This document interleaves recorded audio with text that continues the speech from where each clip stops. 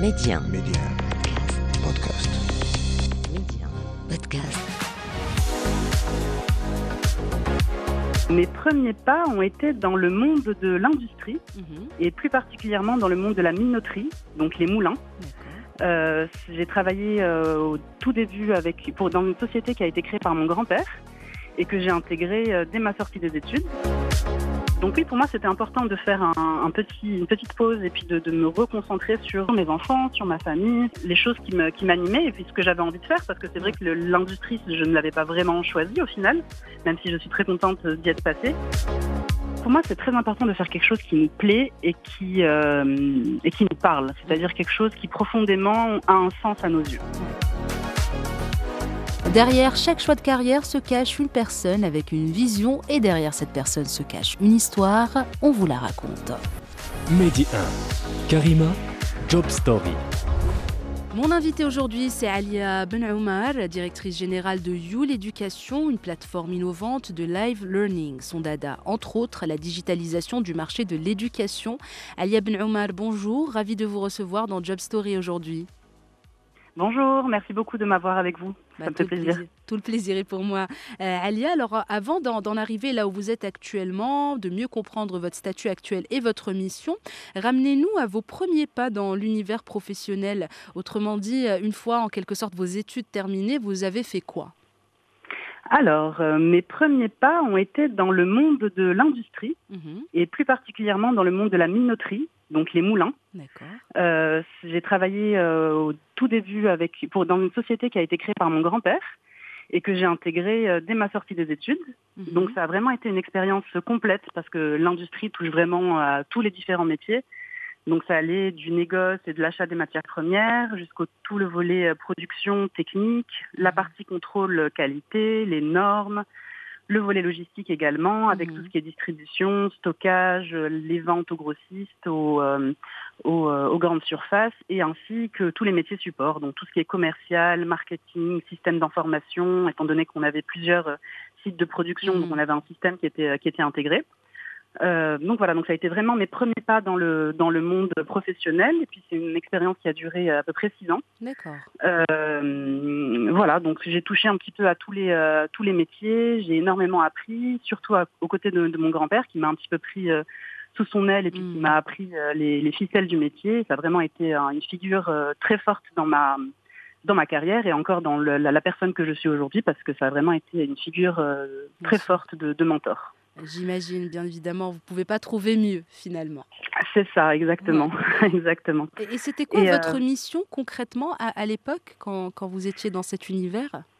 Alors, ça a été, encore une fois, quand on intègre une société familiale et qu'on est soi-même membre de la famille, on commence par les échelons du bas et puis après, on essaye petit à petit de monter. Donc, j'ai commencé en tant qu'assistante de direction. D'accord. Et après, au fur et à mesure, je suis rentrée un petit peu aussi dans les moulins pour comprendre vraiment le cœur du métier et puis voir comment ça fonctionnait. Et je suis passée aussi par le service marketing et la partie communication avec les publicités, etc. Et après, mon grand-père, lui, sa spécialité, c'était le négoce de matières premières. D'accord. Donc, j'ai intégré un peu ce volet-là aussi avec lui. Et puis, j'ai pas mal voyagé, principalement en Amérique du Nord, pour acheter du blé à travers plusieurs grosses sociétés. Donc, voilà, ça a été un petit peu touche à tout. Et c'est ça qui a complété vraiment ma formation académique, disons. Parce que, voilà, j'ai eu la chance de pouvoir toucher à plusieurs volets. C'est une excellente chose finalement, ça vous permet aussi d'être multitasker par la suite. Donc c'est bien de toucher à plusieurs domaines. Exactement. Et puis en fait, un autre volet important quand on travaille aussi pour sa famille, puisqu'on je me rends compte aussi du fait que je sois extrêmement privilégiée, d'une certaine manière, d'avoir eu une société familiale comme ça que j'ai pu intégrer. Et en fait, ça a aussi renforcer en moi l'importance de la responsabilité sociétale des entreprises, donc tout le volet RSE, parce que quand on a la chance de recevoir, on a aussi la responsabilité de rendre à la société civile et puis de donner à tout l'écosystème qui nous entoure. Et c'est quelque chose que mon grand-père m'a transmis, c'est une valeur qui est très importante pour lui, et puis c'est quelque chose qu'il m'a transmis depuis mon plus jeune âge au final. Mais ça a été vraiment quelque chose d'important pour moi tout le long de ma courte carrière professionnelle.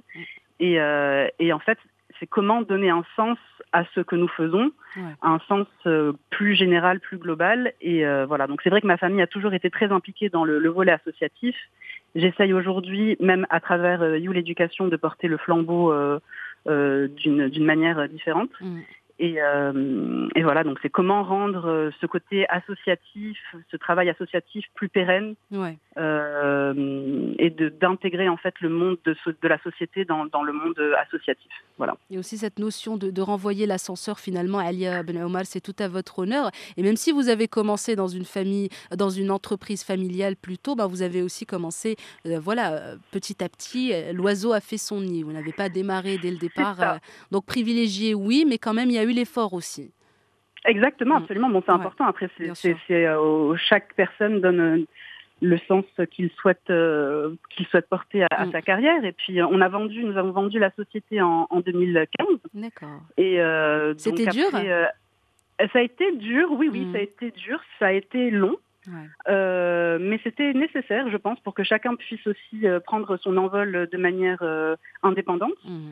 Et ça m'a permis à moi aussi, à part la suite, de réaliser des projets qui me portaient plus à cœur. Et puis c'est comme ça que c'est à travers la vente de cette société que j'ai croisé le chemin de celui qui est devenu mon associé aujourd'hui dans Yool Education, Abdelmonaïm Fawzi.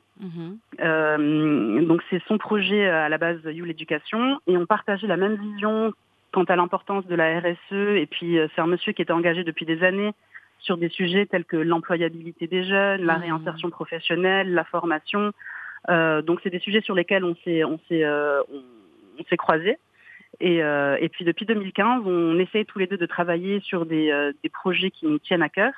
Et voilà, Yool Education, c'est son bébé à la base. Et quand il m'a demandé de rejoindre l'aventure, connaissant la personne et puis son aspect profondément humain et engagé, du coup, je n'ai pas hésité une seconde. Et là, maintenant, ça fait 1 an que je suis directrice générale de cette structure, de Yool Education.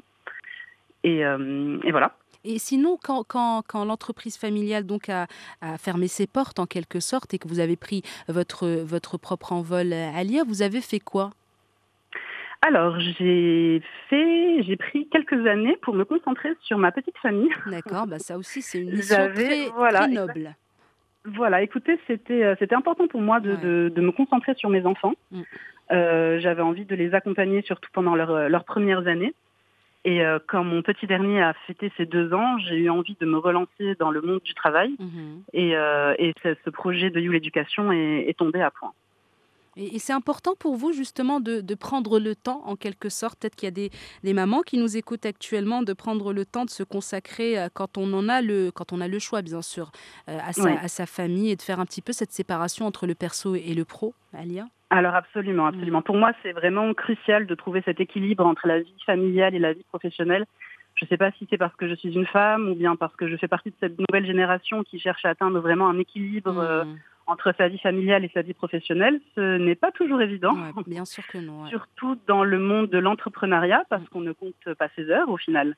Et le bébé que l'on porte fait aussi partie de la famille. Donc c'est quelque chose qui vit avec nous au quotidien, qui est extrêmement énergivore en termes d'heures et puis d'investissement, etc. Donc oui, pour moi, c'était important de faire une petite pause et puis de me reconcentrer sur mes enfants, sur ma famille, les choses qui m'animaient et puis ce que j'avais envie de faire, parce que c'est vrai que l'industrie, je ne l'avais pas vraiment choisie au final, même si je suis très contente d'y être passée. Bien sûr, le destin a bien fait les choses finalement, même si ce n'était pas peut-être la carrière pour laquelle vous étiez destinée ou prédestinée. C'est ça, exactement. Et puis c'est vrai que l'éducation, de façon générale, c'est quelque chose qui m'a toujours interpellée, c'est quelque chose qui m'a toujours extrêmement intéressée. Depuis que je suis assez jeune, je lis beaucoup d'articles sur les nouvelles manières pédagogiques, et puis même vis-à-vis de mes enfants, c'est des choses que j'ai essayé de mettre en pratique pour essayer un petit peu de les élever de manière de leur donner tous les outils dont ils pourraient avoir besoin pour leur futur. Et puis c'est quelque chose que je retrouve encore aujourd'hui dans cette société, dans Yool Education, c'est de quels outils ces jeunes ont besoin aujourd'hui pour faire face aux au monde de demain.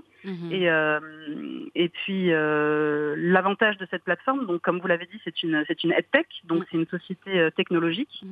Et en fait, les nouvelles technologies nous permettent ça aujourd'hui, c'est de rendre accessible le savoir de façon générale à un plus grand nombre et puis de manière plus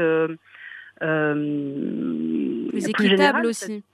Voilà, exactement. C'est-à-dire que une personne peut recevoir la même information qu'elle habite un territoire un peu reculé ou bien qu'elle habite une grande ville. Et ça, c'est vraiment le cœur de la raison d'être de Yool Education.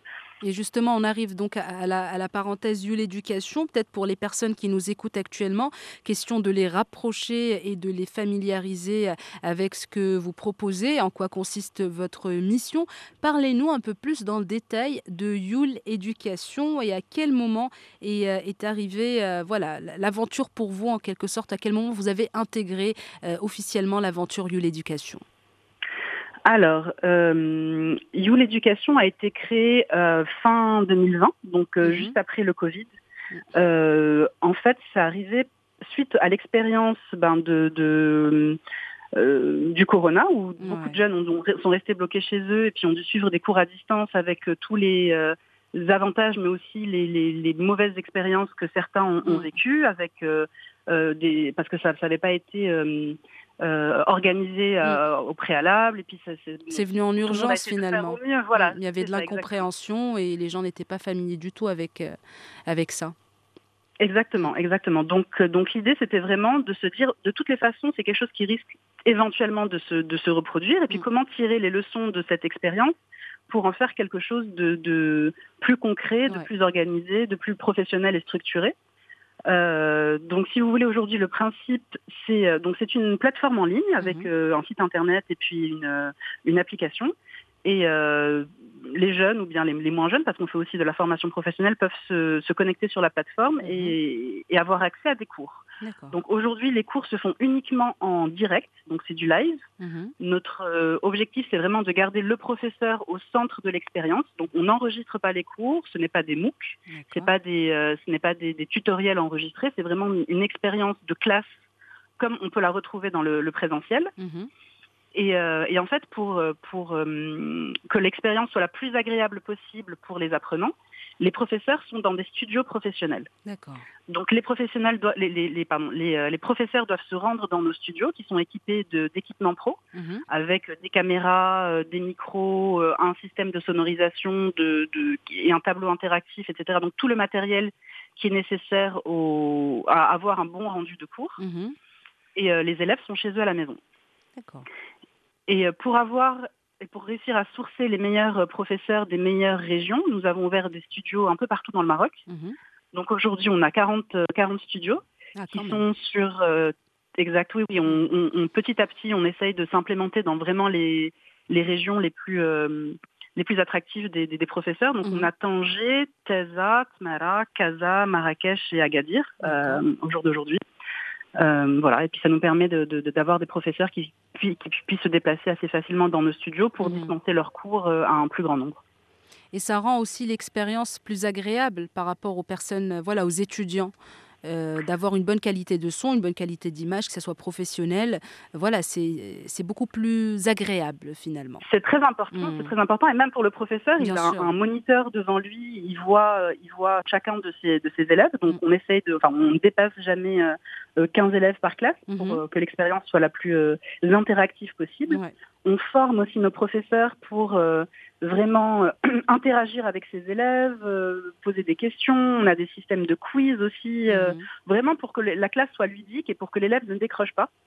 On a des systèmes aussi on peut regrouper les élèves par petits groupes au sein de la même classe pour qu'ils puissent travailler entre eux sur des modules ou bien sur des sujets, sur des présentations. Donc vraiment, c'est le même principe qu'une classe en présentiel, sauf que les élèves sont chez eux à la maison. Et vous proposez quoi comme cours ? Alors aujourd'hui, on se concentre principalement sur le soutien scolaire. D'accord. Et en fait, on essaie vraiment d'aller vers les jeunes qui sont dans le système public. Donc on a des offres pour les jeunes du système public pour en fait leur permettre de compléter un petit peu leur formation et puis d'avoir au final le même type de formation qu'ils n'auraient eu dans le système privé. Donc c'est vraiment l'objectif de nos cours, c'est un accompagnement sur toute la semaine, donc c'est pas uniquement une matière ou deux en soutien scolaire, c'est vraiment tout le programme qui se fait en soutien. Et l'élève a cours entre 3 et 5 fois par semaine, donc c'est vraiment intensif et puis ça vient vraiment en complément de ce qu'il fait la journée en classe, exact. Voilà. Et on a aussi mis en place, on s'est rendu compte que c'était important d'avoir des coordinateurs pédagogiques. Donc on a à peu près un coordinateur pédagogique pour 50 élèves et en fait c'est l'interface entre l'élève et la plateforme et c'est vraiment l'aspect relationnel humain, c'est-à-dire que si l'élève s'absente plus de 2 fois, on va l'appeler pour essayer de savoir s'il a été malade, est-ce qu'il y a eu un souci, on appelle les parents. Voilà, on essaie vraiment de rester en contact avec eux, s'ils ont le moindre problème, une question par rapport à un besoin spécifique qu'il a, il a aussi le téléphone de cette personne, donc c'est vraiment la personne qui est entre la plateforme Yool et puis l'élève. Et ça garde aussi le côté très humain. Et bien puis sûr, bien sûr. C'est pas juste donner des cours et voilà, si l'élève n'est pas là, c'est pareil. C'est bien aussi d'avoir ce suivi, cet accompagnement humain avant toute chose. Alia Benomar, vous avez, sur une note un petit peu plus perso, vous avez parlé de l'importance ou du rôle qu'a joué votre grand-père dans votre épanouissement professionnel. De façon un peu plus globale, peut-être, quel a été le rôle de vos proches, de votre entourage dans votre épanouissement professionnel ? Alors, le rôle des proches est crucial. Ouais, c'est vrai. On en parle souvent dans Job Story, mais parce que c'est hyper important aussi. Ah oui, honnêtement, sans le soutien moral de la famille de façon générale, je pense que c'est assez difficile de se lancer dans l'entrepreneuriat. Surtout, ouais. Parce que, comme je le disais, oui, c'est ça, ça demande énormément de temps, d'énergie. Donc, le fait d'avoir des proches qui puissent donner un coup de main avec la famille, qui puissent être là si jamais on a un coup de mou auquel on peut passer un coup de fil pour voir quand on a besoin qu'on nous remonte un petit peu le moral, ou bien quand on a une question par rapport à un point spécifique et qu'on sait que quelqu'un est éventuellement passé par là, c'est extrêmement important. Donc oui, c'est important de bien s'entourer de proches, de la famille et aussi d'amis qui vivent parfois des expériences similaires. Et c'est vrai que j'ai la chance d'être entourée de mon papa, de ma maman, qui sont très présents dans ma vie personnelle, mais aussi dans ma vie professionnelle, qui sont là quand j'ai des questions pour eux. Et beaucoup d'amis aussi de femmes comme moi, qui sont dans leur trentaine, qui sont aussi dans l'entrepreneuriat, avec lesquelles on échange énormément sur nos expériences, sur les difficultés d'être une femme parfois dans ce monde, d'être une maman, d'être tout un tas de choses qui font qui on est. C'est vrai, c'est hyper important.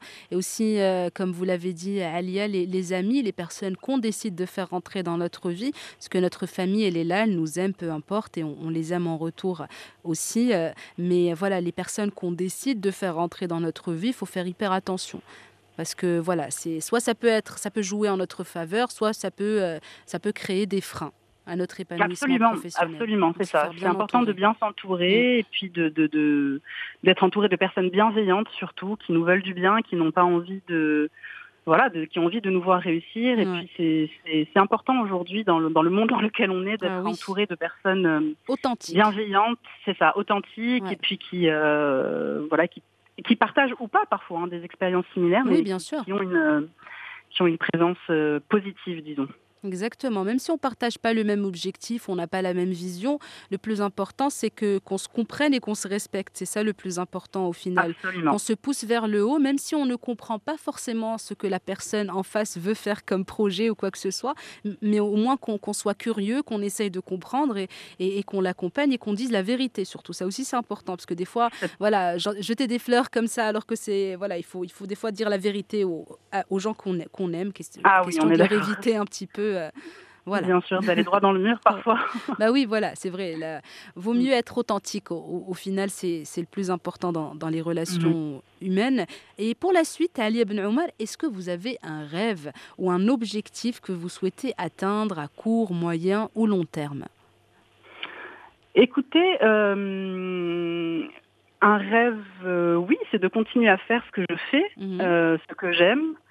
de voir mon entourage épanoui, de voir les choses que j'essaye de faire au quotidien porter leurs fruits.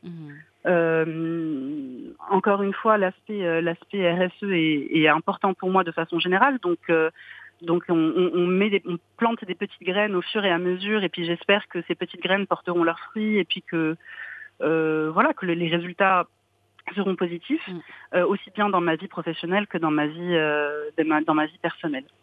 C'est tout ce qu'on vous souhaite en tout cas, Alia Benomar. Cette fois, peut-être avant de mettre fin à notre échange, un petit message, un conseil pour celles et ceux qui nous écoutent et qui seraient paumés ou coincés sur le plan professionnel ou qui ont envie de tenter l'aventure entrepreneuriale, qui ont une bonne idée de projet mais qui ont un petit peu peur ou qui sont réticents peut-être par rapport au regard des autres ou par rapport à la prise de risque. Qu'est-ce que vous pouvez leur dire à ces personnes? Question de les motiver, pourquoi pas, ou de les inspirer. Alors pour moi, c'est très important de faire quelque chose qui nous plaît et qui nous parle, c'est-à-dire quelque chose qui profondément a un sens à nos yeux. Ouais. Surtout quand on se lance dans une aventure entrepreneuriale, c'est tellement prenant et c'est tellement engageant qu'il faut être convaincu par ce qu'on fait de manière globale. Ouais. Donc ça, c'est une chose déjà, c'est d'être animé par le projet qui nous porte. Et la deuxième, c'est l'entourage. On en parlait tout à l'heure. Honnêtement, d'avoir un support system qui soit solide autour de nous, des personnes sur lesquelles on peut compter, c'est extrêmement important. Et aller demander de l'aide si nécessaire. On ne maîtrise pas tous les sujets. Il y a des points qui parfois nous échappent. C'est important de garder la tête, de garder son humilité, d'aller demander conseil quand on bloque sur un sujet et d'écouter un peu les anciens ou les moins anciens, mais de demander un peu l'avis de l'entourage qui parfois a un regard neuf ou un regard qu'on n'avait pas envisagé, qui permet de voir les choses différemment, ou parfois qui peuvent venir avec un appui technique sur un sujet un peu particulier. Voilà, donc c'est important de garder cette humilité et d'aller demander quand on ne sait pas, tout simplement. Voilà, c'est sur ce très beau conseil que se referme notre échange. Alia Benomar, merci beaucoup d'avoir accepté mon invitation. C'était un plaisir de vous recevoir, d'échanger. Je vous souhaite beaucoup de belles choses pour l'avenir, Inch'Allah. Plaisir partagé. Je vous souhaite une excellente journée. Merci beaucoup. Ciao, ciao. Au revoir. Merci d'avoir partagé vos histoires avec nous en toute intimité, des histoires qui marqueront certains et impacteront plusieurs. Job Story, c'est à retrouver en avant-première sur Média Podcast, un petit abonnement pour la route pour ne plus rien manquer. Restez ouverts et surtout, restez curieux.